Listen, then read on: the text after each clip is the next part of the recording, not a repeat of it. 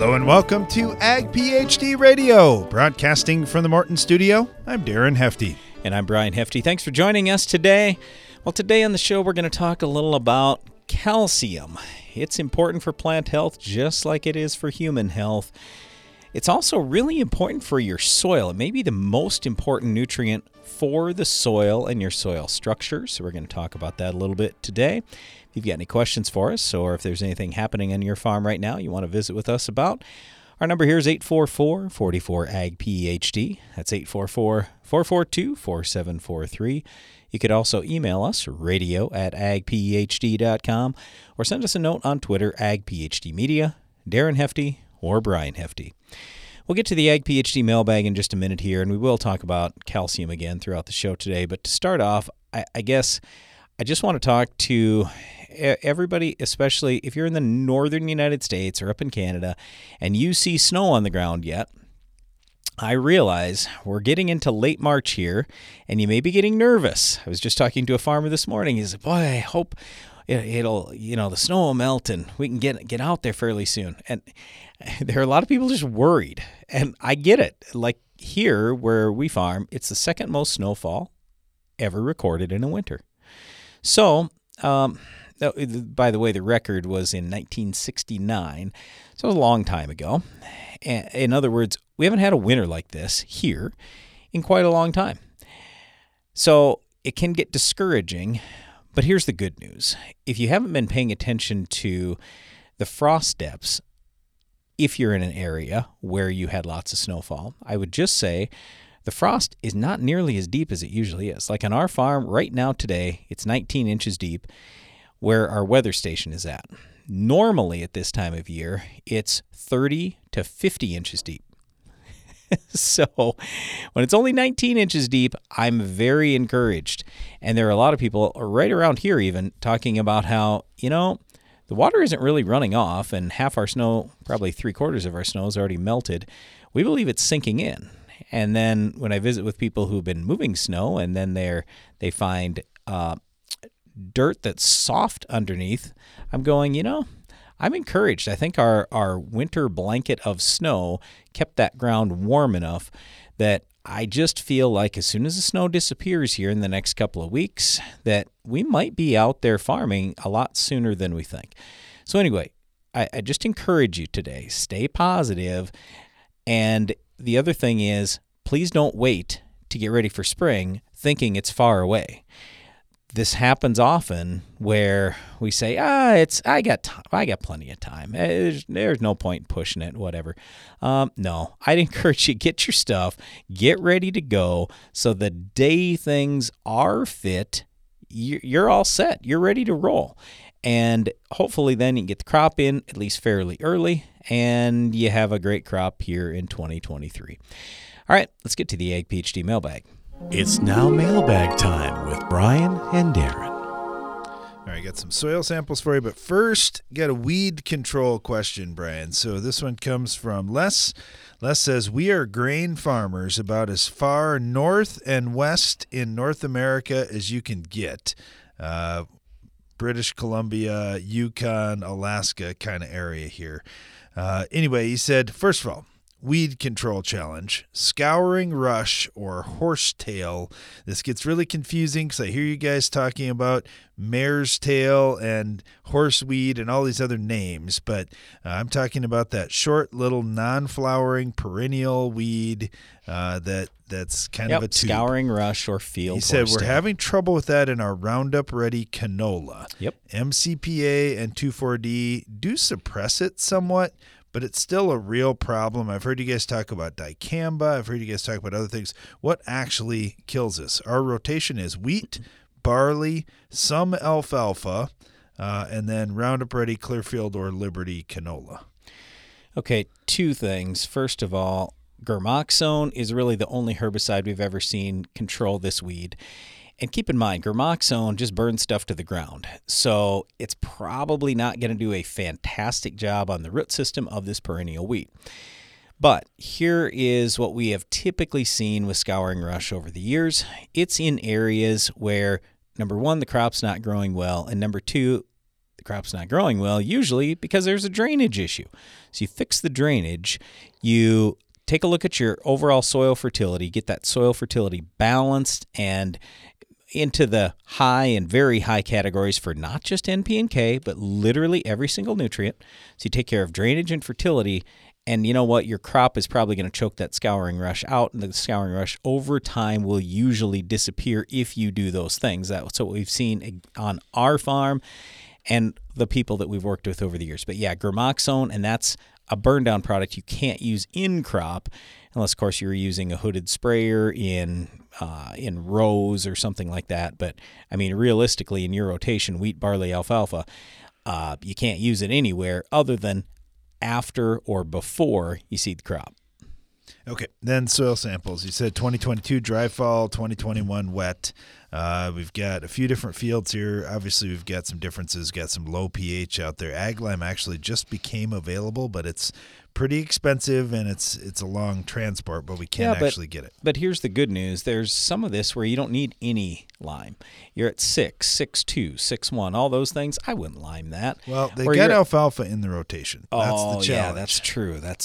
So and with your barley, alfalfa, here's the and other barley. thing. If you could be really choosy about which ground you go in on that, then maybe only lime one field up to 7. Here's the problem with that, though. Lime takes, and especially the further north you get and the colder it is, the longer it's going to take to break down. So, to go from, you've got pH as low as 4.7 here. Your alfalfa is going to do horribly in that kind of ground. You've got to get the pH real close to 7 for alfalfa and fairly close to 7 for barley to maximize yield in both those crops. All right, he said they have found manure in the past, but it's hard to find. They're wondering about green manuring a legume crop. Would that help them in any way? Well, sure it would, but I mean, there's cost, there's just the lost time and everything, the lost revenue because you aren't harvesting the grain, you're just going to plant a crop and till it back in or let it die or, spray it off, whatever. So, I'm a bigger fan in, hey, let's fertilize, especially P and K, and you're in good shape. We'll talk more about that right after this. Win the war against weeds in your soybean fields with Fierce herbicides from Valent USA. With 3 different formulations and multiple modes of action, you're sure to find the right Fierce product to protect your operation from tough weeds like Palmer amaranth and water hemp. Give your soybeans a strong, clean start with up to 8 weeks of residual control with the powerful pre-emergence protection of Fierce herbicide. Ask your local retailer or visit valent.com/fierce to find the right Fierce formulation for you. Always read and follow label instructions. This is Stormy Fields with your weather forecast. Today calls for a high of 68 degrees with sunny skies and not a cloud in sight. Planting windows can close fast, so when you need both speed and accuracy, choose John Deere. Our Exact Emerge planters and precision ag technologies give you precise seed placement for uniform emergence and the efficiency you need to gain ground. See what you have to gain at johndeere.com/gain ground. There's an innovative new soybean herbicide on the market that's helping close the door on weed resistance and open new doors to productivity. Preview 2.1 SC herbicide from UPL is a multi-mode of action pre-emergent that controls the most resistant broadleaf weeds at the beginning of the season and continues to control later weeds with strong residual activity. Ask your retailer about Preview 2.1 herbicide from UPL and always read and follow label directions. Palmer Amaranth. 4 counts of yield theft, resistance to groups 2, 4, 9. You ain't got nothing on me, man. We've been surveilling you. And now we've got Tough 5 EC, a tank mix partner that'll make sure you and your gang of resistant weeds never see the daylight again.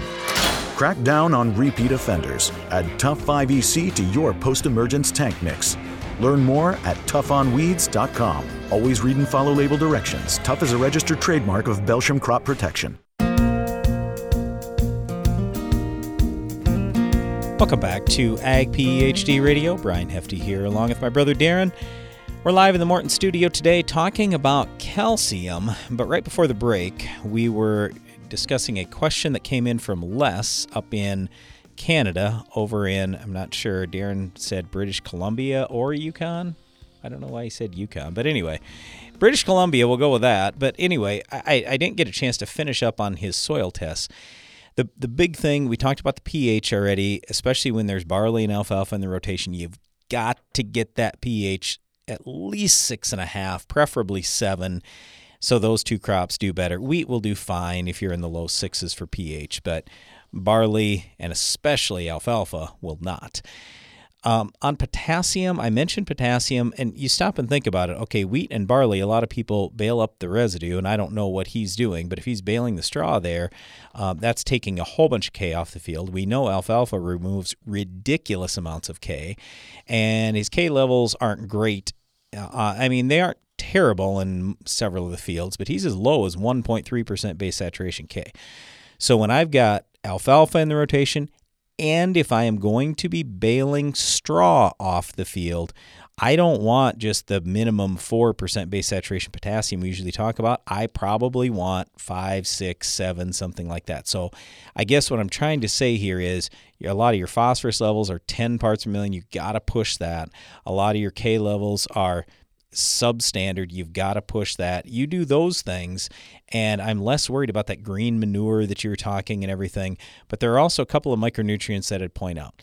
So with zinc, he's got some levels that are 7 parts per million. That's great. Even as high as 11 parts per million, awesome.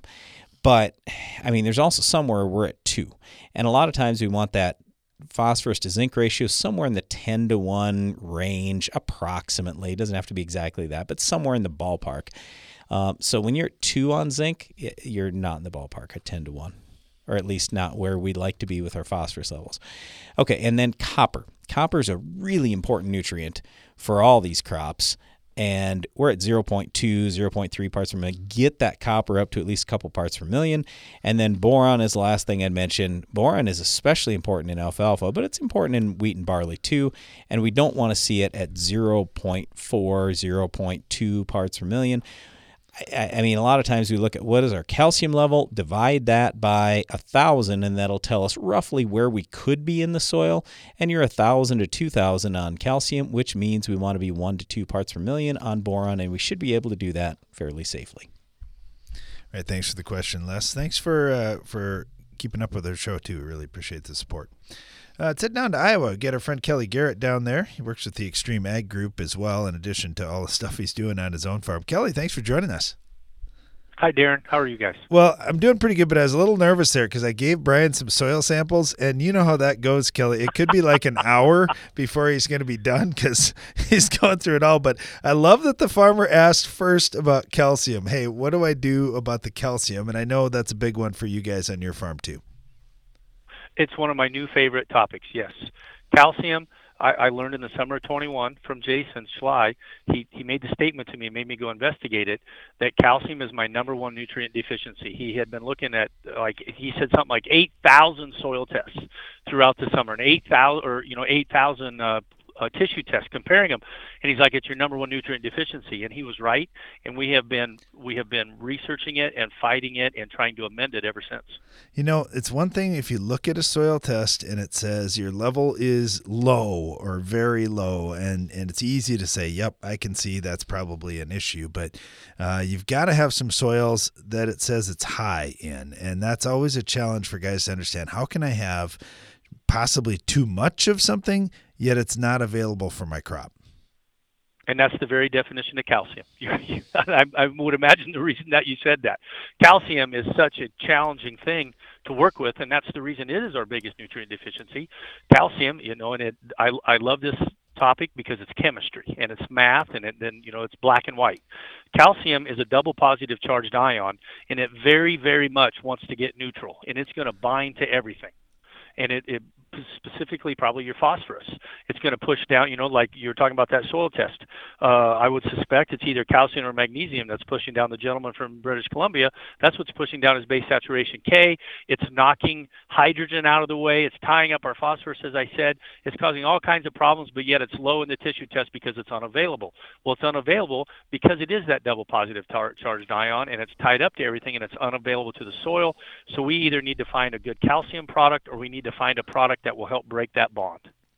I can tell you're passionate about this too, Kelly, and you think about that. If you've got calcium and it's tied up and it's just binding to everything, how do you shake that thing loose? Now, a lot of folks will say, well, what about sulfur? I add some sulfur to the mix.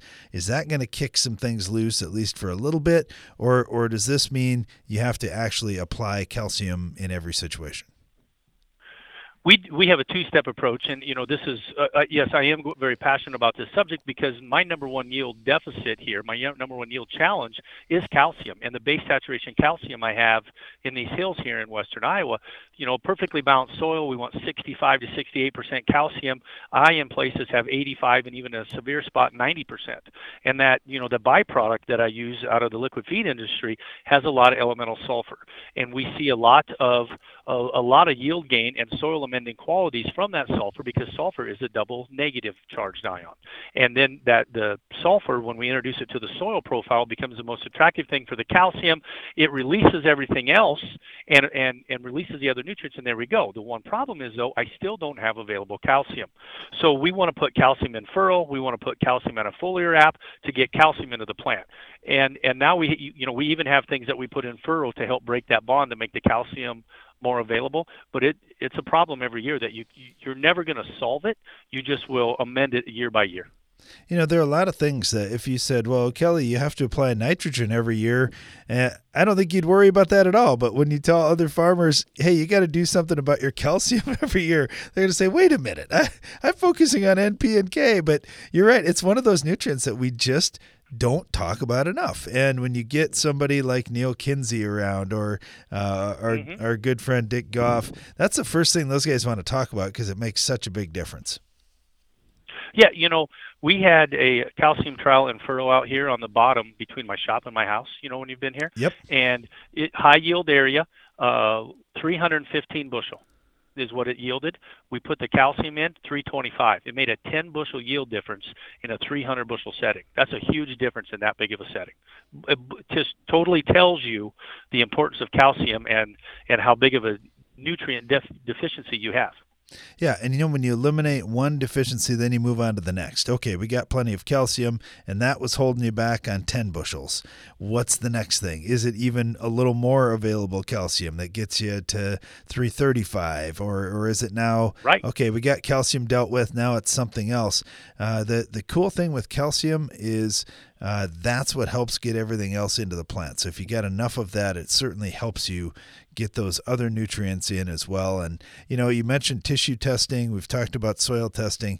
It's tricky to know what numbers you're really looking for because the labs will tell you low or high or you're just right, all those kinds of things. But if you're raising 300 plus bushel corn and I'm raising 150 or something like that, it's going to be a little different number that we're each going to need. You got to figure that by trial or error, or do you have a better system than that?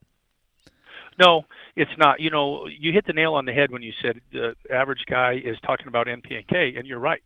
We have been taught as farmers, or we've fallen into a mentality as farmers, that we want to build, push the NP and K. More is always better. We don't need to build the soil. We need to balance the soil. So we do need a certain amount of NP and K, but we also need a certain amount of calcium, or we need a certain amount of all the elements or nutrients that Brian was talking about at the beginning. It's balancing the soil, and calcium is something that's very challenging to work with, and we need to be adding it in several different ways to help balance the soil. And a balanced soil leads to a very nice yield. You're going to reach your potential, which is different for everyone. You're correct. Yeah, it is different for everyone, no doubt about it. And certainly along the way, getting that available calcium out there is going to help with plant health, with soil health, with lots of different things going on out there in your field. Hopefully, ultimately, your profitability. Kelly Garrett speaks so passionately about calcium because it's definitely helped his farm down in Iowa. Kelly, thanks for sharing that. Really appreciate it today. Thank you, guys. Thank you, Darren. Bye. Talk more about this important nutrient, calcium, and we'll take your calls and questions at 844-44-AG-PHD.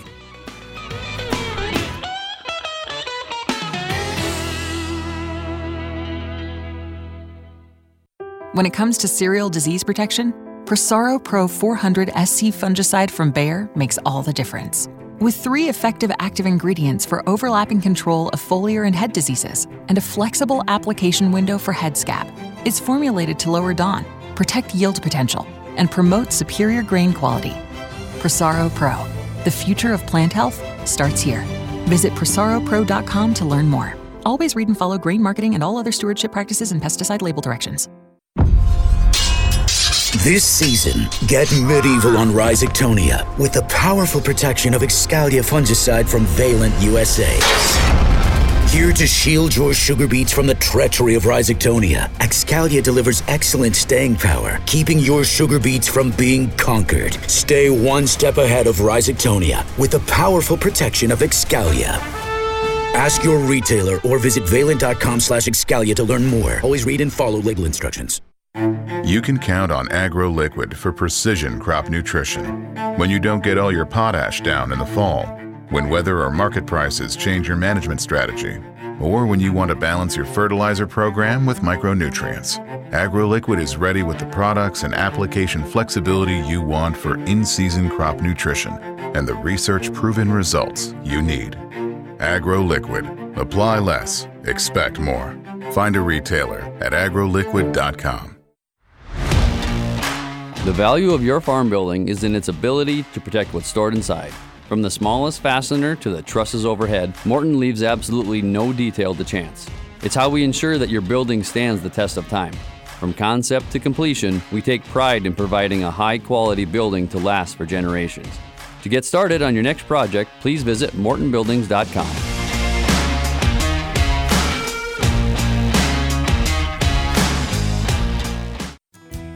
Did you know soybean diseases like white mold and sudden death syndrome can survive in your soil even after rotating crops? Prevention of these diseases is a constant battle, and yield loss from an infection can be devastating. The right management plan makes all the difference. Keep your beans safe with Heads Up seed treatment. Heads Up guards your seed from both white mold and SDS. Stay protected and profitable by asking your seed dealer for Heads Up. Learn more at headsupst.com. The hard-working, independent spirit of rural America can often be isolating. It's not often discussed, but mental health issues are real. Now's the time to lead by example, talk openly, and show that a strong mind is just as important as a strong body. FMC is proud to be working toward ending the misconceptions around mental health through awareness, guidance, and action. Together, we can uproot the stigma.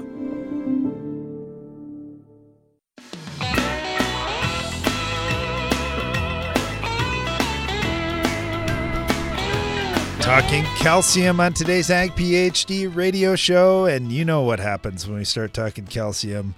All of a sudden, the industry experts start coming out to say, man, this makes such a difference. We really like to focus on this. One of those guys we like to turn to is our friend Bill Brush out in California. Bill, how you doing? Doing great. We went from drought to how are we going to manage all the water we're getting all of a sudden? Feast and famine out here. So anyway, yeah. But I think I'd rather have too much water than not enough, okay? Yeah. I would say that is a good thing. When you don't have water, you just can't grow a crop. So at least you got a shot of growing it here. But okay. All right. So talk to us about calcium, because I know this is a passionate topic for you too, and something you're looking at on soils. And you got such a wide range of soils you get to work with. Do you have some super high calcium soils, or are they a lot of low calcium soils? You name it, I've worked with them. I've had 85 up to 88% calcium soils, and I've had calcium down in the mid-30s, and from sand to heavy on both ends of it. You know, sandy with too much and heavy with too much of either or. So, yeah, you get a good overview of every type of soil type out here in California. Yeah, you get every crop and almost every weather extreme. You got a lot of stuff going for you there. It keeps your job interesting, yeah. Bill. Okay, talk to us a little bit. We just had a farmer out in Iowa talking about how his high calcium soils, he's adding calcium, and he said last year he gained 10 bushels adding more calcium, just trying to have available calcium. Do you find that to be a challenge for your growers? Yeah, I think that one thing is that the misconception of most people's idea of the nutrients is they get back, and this is a chemistry problem. That's the way they look at it. And it's not a chemistry problem, it's a soil chemistry problem, which is different. You know, your soil's alive with microorganisms. And at the end of the day, that's what has to be fed, and that's what we need to focus on when we talk about calcium.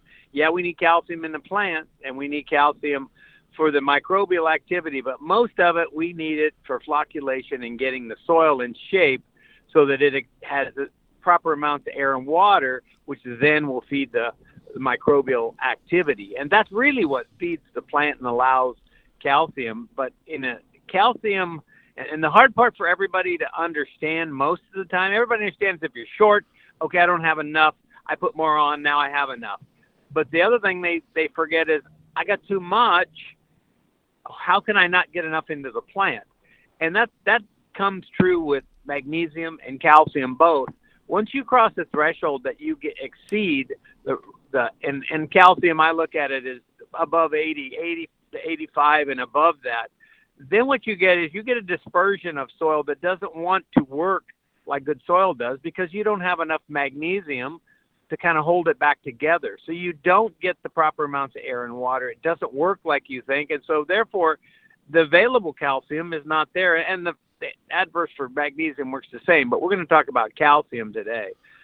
Dr. Albrecht liked to put it this way, that everything goes into the plant over the back of calcium, meaning calcium makes it easier to get all the other nutrition into the plant. So it becomes really, really critical. I think because if you look at an analysis bag, they start with NPKS, and then we get the calcium magnesium as if they're really down the line. But if you want to improve your efficiency of uptake of all nutrients, get your calcium right.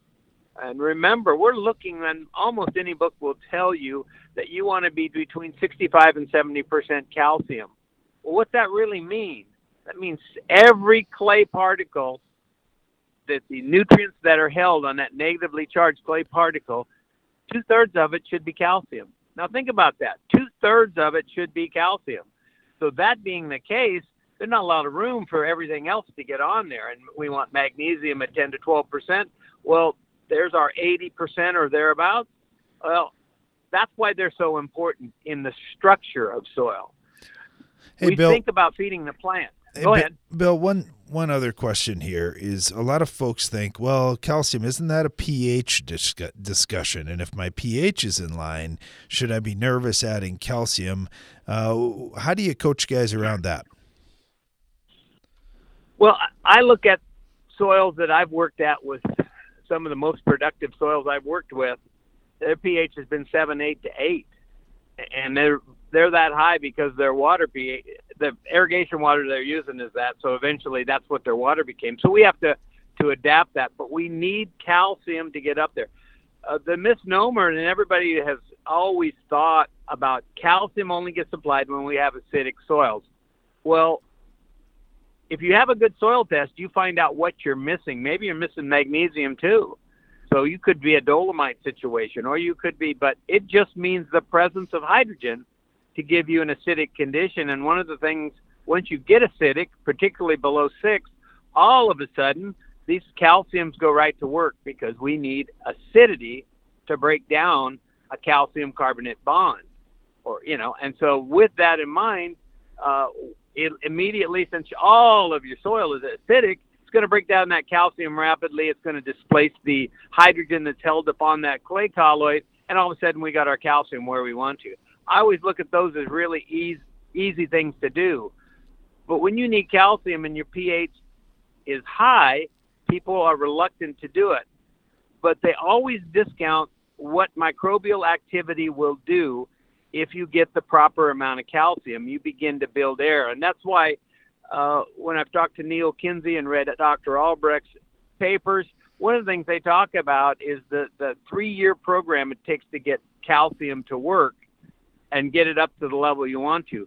And that primarily is because it takes 1 or 2 years to really get your microbiology revved up to convert this calcium carbonate, because they etch that calcium carbonate molecule and release the calcium, which that microbe needs too. They're starving for their calcium because calcium's just super important for cell development and basically filling up the vacuoles of those cells and gluing those cells together.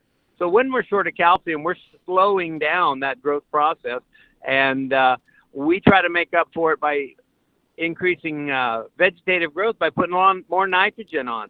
And it's just the opposite.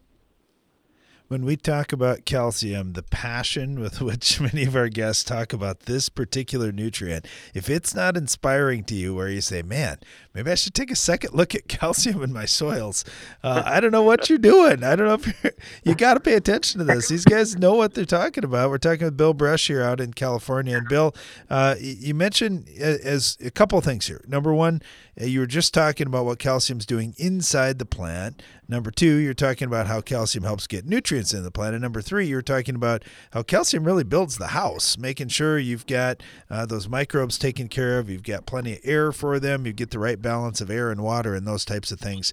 There's just a lot that goes into calcium that it's a really important nutrient, and there really isn't another one like it. No, and like I say, it's the majority of what we have is exchangeable on the soil colloid. It's always that way. And when it's not, you have the worst conditions usually and the worst production. The thing I found out when I first started working this program 25 years ago, and really full-time 20 years ago, was the fact that when you get calcium right, everything else works better. Everything. Your nitrogen efficiency, and I know I'm a farmer too, we farm about 800 acres of tree crops here, is that I don't like paying for nitrogen that I don't need, but yet if I don't have my calcium right, I have to put more nitrogen to get enough into the plant. Your nitrogen efficiency will go up 10 to 15% if your calcium magnesium ratio is right, and particularly if you've got your calcium up where you need it.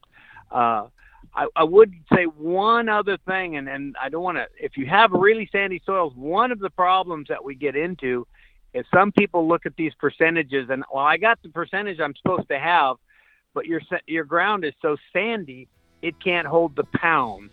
And I like to say microbes eat pounds, and your crop devours pounds, not percentages. So if we can keep those pounds up to a level, and sometimes if you're sandy enough, you have to have an addition of calcium every single year to keep your pounds up. Just like you're going to with nitrogen, just like you're going to with boron. Once you realize how important it is, you won't feel bad doing it.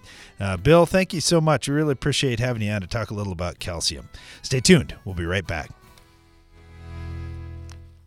At Corteva Agriscience, we want to keep farms healthy and productive today and tomorrow. That's why we're investing in a robust pipeline of naturally derived biologicals. Meet Nutritia N Nutrient Efficiency Optimizer. It's a sustainable nitrogen fixation product that facilitates crop growth and optimizes yield potential. With the fluctuation in fertilizer prices, Nutritia N is a reliable solution. It can be used alongside your traditional nitrogen program to enhance your ROI this year. For more information, visit corteva.us. Get more durability for less downtime with Soil Warrior Strip Tillage from Environmental Tillage Systems. Improve fertilizer efficiency and reduce passes and fuel usage. Now that's ROI. Learn more about ETS at soilwarrior.com. Get your planter ready for spring with Germinator closing wheels from Farm Shop MFG. When you buy 12 rows or more, get free shipping or 20% off an end-zone bin system. So call Farm Shop MFG today at 712-520-6051. Control the toughest weeds with overlapping residuals. Lock in the longest-lasting control for your soybean fields. A pre-emergence application of an Authority brand herbicide plus a post-application of Anthem Max herbicide establishes the overlapping residual control, key to safeguarding your soybean seasons. This pairing is a heavy-duty, economical strategy against Palmer Amaranth, water hemp, kochia, and more. Visit your FMC retailer or lockin.ag.fmc.com today. Always read and follow all label directions. You won't want to miss this year's Ag PhD Field Day with guided tours of our extensive research plots, world premieres of the latest ag technologies, the highest yielding farmers on the planet, and more equipment running than ever before. The Ag PhD Field Day just keeps getting bigger and better. We'll also have great family entertainment, including a kids area, music, fantastic guest speakers, and food and drink available all throughout the day. But the best part is everything's free. Go to agphd.com to learn more for the Ag PhD Field Day, Thursday, July 27th. When it comes to cereal disease protection, Prosaro Pro 400 SC fungicide from Bayer makes all the difference. With 3 effective active ingredients for overlapping control of foliar and head diseases and a flexible application window for head scab, it's formulated to lower DON, protect yield potential, and promote superior grain quality. Prosaro Pro, the future of plant health, starts here. Visit ProsaroPro.com to learn more. Always read and follow grain marketing and all other stewardship practices and pesticide label directions. This is Mike. Hey. He's getting a quick haircut at the local barber school. It's only $5. How bad can it... Oh! Yikes. Don't be like Mike when it comes to weed control. Get the job done right the first time and plan ahead with Status Herbicide. It delivers elite corn safety and reliable performance, so you don't have to deal with more problems than you bargained for. No! Status Herbicide from BASF. Always read and follow label directions.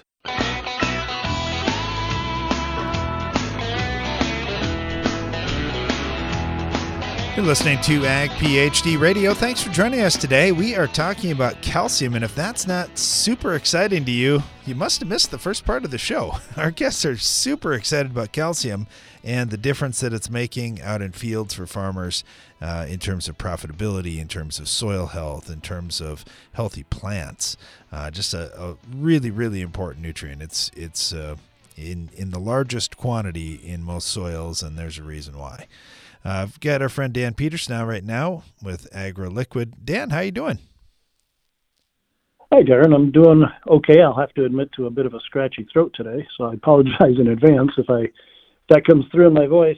Oh, you sound just fine to me. When we're talking about calcium, Dan, it had to be music to your ears to hear the previous guests on here talking about, man, I got to get more calcium out there. I got to get available calcium out there.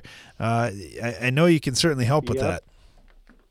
Yep. Well, Bill, he covered an awful lot of ground and kind of a tough act to follow here. So, calcium is, I think he covered some major points pretty well, but calcium is, like so many of the things about soil science that we're learning today and about plant nutrition, that it's amazing. If I step back earlier in my career, which does go back quite a ways because my hair's pretty gray, there's so much we didn't even touch on with soil testing, with soil chemistry. We just didn't really understand nutrient interactions and how important balance is in the soil for optimizing performance. But on the other hand, probably only 25 years ago, where I'm at here, 140 bushel corn crop was excellent. Now, people are disappointed if it's less than 225. And so we're impacting our soils much more intensely than we did 25 or more years ago. And I think calcium is one of those that's now coming to the forefront, that, we're impacting and using calcium in ways that we weren't years ago. And so now, like so many other nutrients, we have to understand it and know how to use it, know how to fix it, and maintain that balance in the soil to optimize our yields and keep that soil productive. Yeah, absolutely. That's a great setup to the discussion when you think about what we're doing now compared to what we were doing back 10 years ago, 20 years ago, and further back. You're right. We need a lot more exchangeability with the soil. We're raising very good production in comparison to what we have been in the past, and getting things in balance like calcium, for example, we're talking about today, is really important. Here's one of the challenges I'm going to throw at you, Dan, and we get feedback from our listeners all over every day, and a lot of them, like today, our first question that we had, I don't have lime available close to me, or by the time you truck it here, it costs a lot of money. What can I do if I find myself in that spot where, wow, I really needed lime like 3 years ago, as Bill was saying, if it takes that long to get the microbial population really fired up and working out there. But I don't have that 3 years. I need something right now. I got to put a crop in. Yep. What do you see with calcium additions in a soil that just desperately needs available calcium? Yeah, for one thing, make sure your calcium in that situation is in the soluble form. And soluble calcium does not impact soil pH. For calcium to have an impact on soil pH, you think in terms of ag lime, it's in the oxidized form. And the calcium as a cation by itself won't affect soil pH. And that's the form that's available for uptake in the plant. So an available soluble form of calcium in close proximity to the roots is very important. For example, with legumes, that calcium, that soluble calcium, is critical for nitrogen-fixing bacteria that form nodules on the roots. Well, if you're in an acidic soil and you're low in calcium, in a situation, for example, that you might be impacting your yields, having that soluble calcium, and it doesn't take a whole lot, but having that in close proximity will help your nodulation and it'll help your uptake of other nutrients as well. Bill touched on the impact on microbial activity. And when you look at soil microbial activity, when you start going out to the either end of the pH scale, that microbial activity really diminishes. So if you're in acidic soil, your soil microbes are much less active in that rhizosphere around the root hairs. And that's where calcium can really help that situation.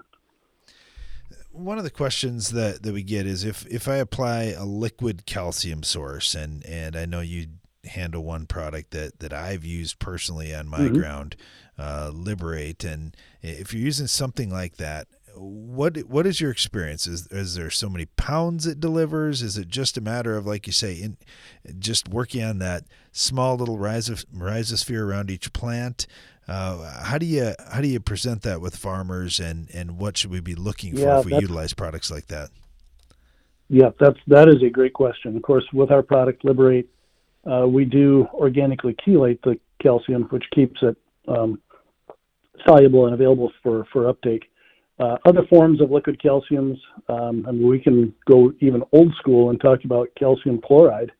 But for something like that, you're not going to want a lot in close proximity to this because of all that chloride. So you might be talking a quart or two per acre. Certainly with our product, a good rule of thumb is 2 quarts per acre in furrow. And that really kind of solves the puzzle in many situations. There's other forms, for if you're fertigating, you can use calcium nitrate. Just any form of calcium that is that's in the soluble form, and not, I'm not. You talk in terms of, some people will say we'll use the term liquid lime. Well, that's simply a suspension of calcium carbonate in water. It's not really a true solution. And so there again, you're in a form of calcium that's not available to the plant. So, and there's another aspect to this, and that's crop management. I work up in Canada, Western Canada, quite a bit, and I've encountered situations up there where they are very, very far away, prohibitively far away from sources of lime, and they're getting acidification in their soils to the point where I'm getting to be a real problem. Well, part of that is yellow peas, for example, have been a big part of the crop rotation up there, and yellow peas will remove 100 pounds or more of calcium per acre. So over time, you're removing a lot of that calcium from the soil, and therefore your pH is also going to drop correspondingly. So crop management, choosing crops that don't remove so much calcium, can kind of help you and slow down that process of acidification. Yeah, that's a good tip, and it's something that I know a lot of farmers look at crop removal on N, P, and K because that's typically what they're trying to replace out in fields, but we definitely need to look at that calcium piece as well, as there's a big difference with one crop versus the next as to how much calcium it's going to pull out of the ground. We're talking with Dan Peterson here with AgroLiquid. Dan, thank you so much. Really appreciate having you on. Yep, thank you. All right, Brian, calcium. You hear the passion that all our guests talk about calcium with, and I know we get a lot of questions, and it seems like a lot of the questions are based on pH, and I guess I need to put more calcium on because my pH is low, but just having enough calcium out there is a big part of this. pH is just kind of a result of an imbalance in our soil. Yep, it is. So, I mean, there are a couple different things that we encourage you to look at. Action items, let's call them, with your soil test. Number one, we want you to look at your soil pH. If you've got a low pH, well, like we talked about earlier in the show, and especially depending on the crop you're raising, you got to get that pH up. A lot of times we're talking getting it up into the 6s. So that's the first thing. The second thing then is making sure that we've got the right balance of calcium to the other nutrients in that soil. So 65 to 75% is usually where we want to see that, maybe even up to 80% calcium, depending on which lab you're getting your soils tested at. But then along with that, I think it was good. We talked about just biological activity and everything. So we always say have good drainage out there. You also want to have good levels of other nutrients like boron. Boron is incredibly important for helping get calcium into plants. So have a good balance of nutrients, but it really starts in a lot of cases with calcium. Stay tuned. We'll be right back. My mom's got a new Case IH tractor and it can do it all. Bale hay all day. See in the dark with its powerful LED lights. Hook up all the implements. Shift like a race car, steer with ease. And it can also cool my juice box. Yeah, her Case IH tractor can do everything she needs it to. Looking for a tractor that can do it all? Check out caseih.com. Get what you spray for. Results. Get the lasting control more corn growers trust with Anthem Max herbicide from FMC. Apply pre-plant, pre-emergence, or early post-emergence to control tough broadleaf weeds and grasses before they cost you. For superior control with a low use rate and long residual, make the easy, high-performing choice. Visit anthemmax.ag.fmc.com to get results. Always read and follow all label directions. At Ag PhD, we're always looking for ways to support the ag industry. That's why at our free Ag PhD Scouting and Scholarships event, we're giving away more than 100 college scholarships. Plus, we'll head out into the field for hands-on agronomy sessions, including our comprehensive guide to crop scouting. This day may be geared towards younger farmers, but whether you're a college student or just want good agronomy info, this is one event you won't want to miss. Learn more and register for the Ag PhD Scouting and Scholarships event at agphd.com. It takes balance to be successful in farming, because what you get out of it depends on what you put in, and Corteva Agriscience gets that. Introducing Utrisha N Nutrient Efficiency Optimizer, a biological product that naturally captures nitrogen from the air. It's a sustainable way to add balance to your traditional nitrogen methods and maximize your yield potential. Embrace a balanced approach to nitrogen management this season by visiting corteva.us. Your crop deserves the best, not just a contender. Choose a Champ brand fungicide from New Farm for proven performance in the formula you prefer. Champ Formula 2 Flowable offers exceptional mixing and stability in a liquid copper. Champ Ion comes supercharged for superior coverage in a dry formulation. Any way you turn, New Farm has the copper solution you can win with. Put a Champ in your corner at newfarm.com/USCrop. When we told growers that new Bayer Premium Tri-Volt herbicide for corn delivers visibly clean fields for up to 8 weeks, they were a bit skeptical. We'll see how it works. So we decided to prove it. We set up cameras in multiple cornfields, treated them with Tri-Volt, and filmed for 24 hours a day. For 8 weeks, we saw a variety of weather conditions, and Tri-Volt worked. See for yourself at trivoltinaction.com. Tri-Volt is a restricted use pesticide. Consult your state pesticide regulator for specific restrictions. Read and follow pesticide label directions.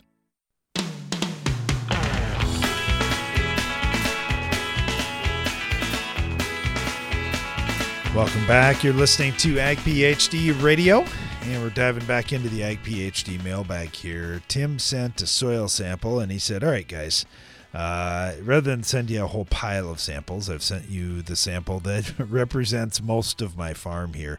In particular, this zone of this field, I would like to test an application of elemental sulfur, trying to bring pH to neutral, and potash to bring base saturation of K up to 4%. So with that in mind, what would you recommend there for elemental sulfur and for potash? I wouldn't recommend elemental sulfur because your sulfur levels are already really high. I'm going to assume you have a drainage issue here. This says cation exchange capacity is 30. 30. That means you got real heavy soil. But when you already have hundreds of pounds of sulfur, you get that drainage fixed and you start working on the K, and you don't have to do it all in one shot because it's going to take a tremendous amount to get yourself from 1.2% K all the way up to 4. But you start on a not a normal person's build program, but a good build program where you put on 400 or 500 pounds of potash, do that 2, 3, 4 years in a row, something like that. And then over time, you'll get that K up. But none of this is going to work very well unless you fix that drainage first. So I could be wrong. It's possible that you've been making high sulfur applications for the last few years, but that's just, it's very unlikely. So I think your problem here, number one, is drainage. Number two, yes, there is absolutely not enough K there. And then the third thing is phosphorus. You're nowhere near where you need to be on phosphorus. So you start fixing some of these imbalances in the soil, like copper is only at 0.47 parts per million. That needs to be at least a couple parts per million. Your zinc is 0.5 parts per million. That's got to get up. So start fixing some of these imbalances, and you're going to see that pH starting to come down from where it's currently at 7.6. 7.6, by the way, is not terrible. You can raise a great crop as long as you're doing some of these other things that are good for the crop. So yeah, I wouldn't totally fix everything in one shot. Well, let me rephrase that. I would fix everything in one shot because I don't mind spending the money, and we've done this a bunch of times and it works. But for you, my advice is just work on a program over the next, call it 3 years, 3-4 years, whatever, to get your K up, get all these nutrients up. So where I'm going with this is don't fix the K one year, fix the phosphorus the next year, fix the zinc the next year. Work on all of them at, let's call it 1/3 of where you need to get to. So put on crop removal plus 1/3 of the build program to get your level up to where it needs to be. Because, I mean, seriously, like zinc at 0.5 part per million, it really needs to be probably 5, if not more than that. So, you know, you're not, well, again, I would do it all in one shot, but you are not going to want to spend the money and fix it all in one shot. But nope, there's no possible way I'm putting elemental sulfur on until I get my sulfur levels down to, let's call it 20 or 40 pounds per acre, maybe 50 pounds per acre, something like that. And right now you are in the hundreds of pounds per acre on sulfur. Fix the drainage. That'll start leaching away. That'll strip out some of the excesses you've got in your soil, and things are going to start to straighten out. All right, thanks for the question. Get this one from Joel, and Joel said, guys, we're in the northern Red River Valley along the Canadian border, and we are planting in 22-inch rows. So I'm curious about your corn planting rates. We're normally averaging 140 to 170 bushel corn. Great years, we can reach 190 or 200. Our population is 35,000 in 22-inch rows. Oh, wow. What would you recommend we try? Well, okay, so first of all, that's enough to raise 350 bushel corn, at least 300 for sure. Now, let's put it this way. Everything on the farm can be trial and error. Here's one dynamic, Brian. Now, I don't know what maturity of corn they're planting, but just say it's 75-day corn. There are a lot of fixed ear corn hybrids up in that maturity. Honestly, Darren, I don't care about fixed ear, flex ear much. I really don't, because the size of that ear, let me rephrase that. The size of each kernel can change dramatically. It really can. So if everything is great, I don't care if it's a flex ear. I mean, sure, I understand the logic and all that and everything. But where I'm going with this is I don't think you need, well, I know you don't need 35,000 to accomplish what these kind of yields that you're getting. Now, I will say this, if you have, because you're telling us averages, 140 to 170, maybe 200. If you have spots in your field that are getting 250 plus, okay, that's a different deal. And there, you want to keep the population fairly high. Still probably doesn't need to be 35,000, but 30,000 for sure. And then in the areas in your field where you have low yield, because again, you told us averages, I'm going to guess you have some areas that are 100 bushels. I'd be cutting that population significantly in those areas. So like even on our own farm, we vary our population from 22,000 all the way up to 36,000, 38,000, something like that. So, I mean, there's nothing wrong with varying it quite a bit and just saying, hey, I got some areas that aren't the best. Now, the next thing is, let's try to figure out what why our areas aren't the best and what else we can do to fix yield. So a lot of times that means drainage and fertility. So if you have any soil tests you want us to look at, we'd be more than happy to do that. But yeah, honestly, what we usually tell people is 10 times the population in thousands. So for example, 35,000, that should get us 350 bushel corn. 35 times 10 is 350. Now on the low end of things, we'll figure 7x. So 7 times 35, and what is that? 225 bushel corn. So you're in the 225 to 350 bushel range. And what I'm saying is, if you're telling us the high end is only 200, the odds are extremely high that your population is not what's the yield limiting factor in your farm. So I'd look at something else, and I would, at least in the low yielding areas, cut my population. All right. Yeah, and it costs nothing to try some different populations. Yeah, it does, because you might lose yield. So we can't say it costs nothing. You are going to save money up front, though. You can always lose yield, but you can also gain yield. Yep, you don't that's know. Right. That's right. So I'm just saying, if you bought 10 bags of seed corn, you could still use 10 bags of seed corn. Just try some different rates out there. Yep, Maybe you're planting too light. Maybe we're completely wrong, and 40,000 be your thing. I'm guessing that's going to be a problem, but here's the next thing. When you start going higher populations, okay, it's just like the last question that we had come in. He was at 1.2% base saturation K. That's part of why I'd like to see your soil test, because I'm going to tell you right now, in fact, I'm going to promise you right now, if you are at 1.2% base saturation K and you're planting 35,000 plants per acre, your corn's going to go down at some point. It's going to fall over. And then you're going to call the seed company and say that the seed was no good. It's not the seed's fault. When you have low K, you can't have high populations. So that's part of this. So for example, the farmer that sent in the last question, he had 1.2% base saturation K. I tell him, 25,000 plants per acre, that's probably the limit.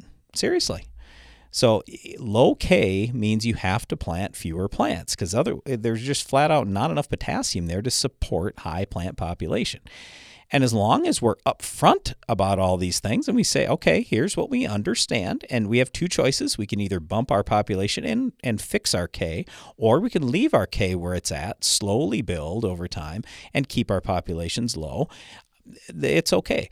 And I'm speaking to you about this from first-hand experience on how we've screwed it up on our own farm, had the stuff go flat, had to combine one direction, and we've worked with other farmers who've had all kinds of lodging issues, and it comes down to K about 95% of the time. So that's one of the big things. As we go north, heavy soils, what we find is there's high calcium, high magnesium, and then sure, there are a fair amount of parts per million out there in some cases. Like, let's see, what did the last guy have here? 141 parts per million. So it's not completely horrible.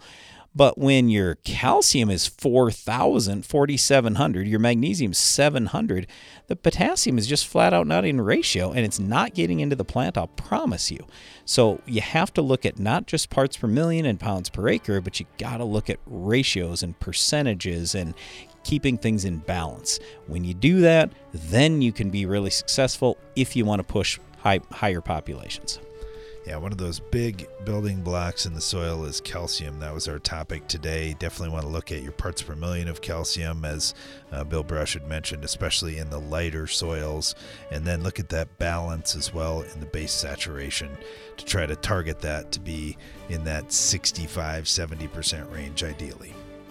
Well, thanks for listening to our show today. Be sure to join us again each weekday for more Ag PhD Radio.